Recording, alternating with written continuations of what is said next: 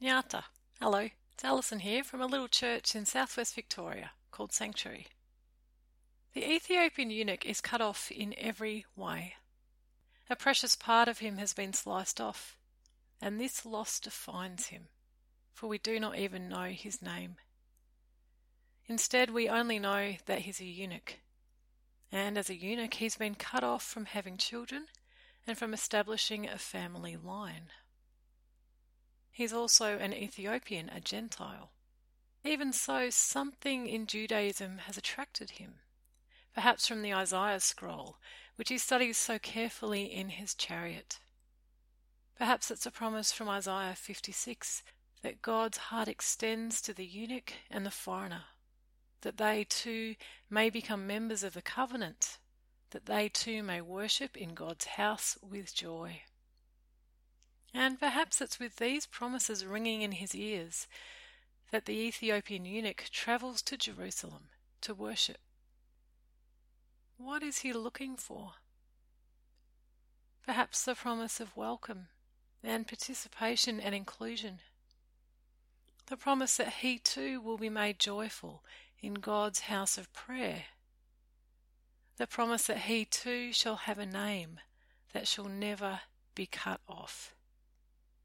Heart full of hope, seeking belonging, he arrives, but he encounters only exclusion. For despite the words of the prophet Isaiah, the law of Moses is clear. As a Gentile, he is excluded from any but the outer court of the temple, and as a eunuch he is excluded altogether. Yet again he is cut off. All welcome, the churches say. Let the children come, the churches say. Love your neighbour, the churches say. They promise welcome and participation and inclusion. They promise joy in God's house of prayer. And so the stranger comes, but all too often no one invites them home to eat. The children come, but all too often they are shunted into another building or herded into a soundproof room. LGBTI plus people come, but all too often they encounter limits on participation or are asked to change or leave. Like the Ethiopian eunuch, God's people come to our churches yearning and vulnerable, seeking belonging, hearts full of hope, but in 100 different ways, both implicit and explicit. From full participation, they are cut off. Rejected once more, the Ethiopian eunuch leaves Jerusalem. As he travels home on the wilderness road, he pores over the scroll which promises so much. Where did he go wrong? What did he miss?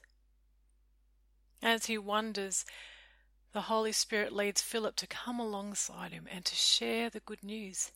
Isaiah's image of the suffering servant has been fulfilled in Jesus Christ, and in him we are promised a new covenant and a new creation.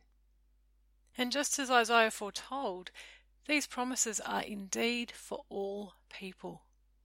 For Jesus said of himself, I came not to judge, but to save. And all who follow him through the waters of baptism will be grafted into his life.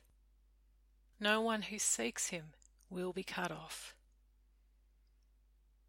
While hard in his throat, scarce able to believe, the Ethiopian eunuch asks, What's to stop you from baptizing me? And perhaps he's wondering, where's the catch? For he's encountered catches before. The law of Moses are temple priests. But this time there is no catch, and Philip baptizes him there and then, grafting him into the body of Christ. He's no longer cut off, but bound now forever to the source of all life. No wonder he goes on his way with joy, and no wonder he's said to have become the first missionary to Africa. And Philip too travels on, sharing good news throughout the region, good news which is for everyone. So, who has been cut off from the churches in our region? Who has been marginalised or condemned or told to stay home? Who is hurting and confused and wondering why those who say they love Jesus don't seem to love them, their neighbours, very much? And is there someone that you are called to meet? Someone on the wilderness road? Someone who's been rejected? Someone who needs you to journey with them for a while? Whoever it is, don't leave them dangling.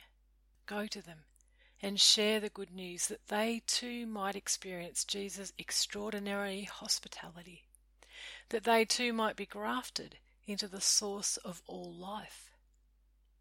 For Jesus is the true vine, and those who are united in him will find life, and through their baptism into God's family, they will be granted an everlasting name that will never, ever be cut off. As we share this good news, some people will hold on to their rejection, their hurt and anger, and fair enough.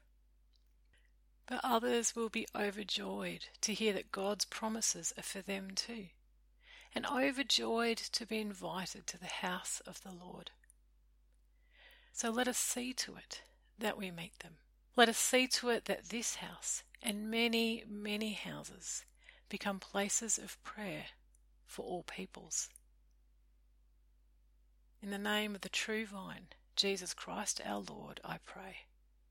May it be so. Amen. Did you know there's always more to read on our website at sanctuarybaptist.wordpress.com? Sanctuary is funded entirely by members and supporters. If you'd like to support the work of this little church, you can make a donation via PayPal, and you can find the details for this on the website. This podcast was made on the lands of the Eastern Maar Nation, whose people have been sharing story and keeping culture since time immemorial. And I pay my respects to elders past, present, and emerging. Peace be with you.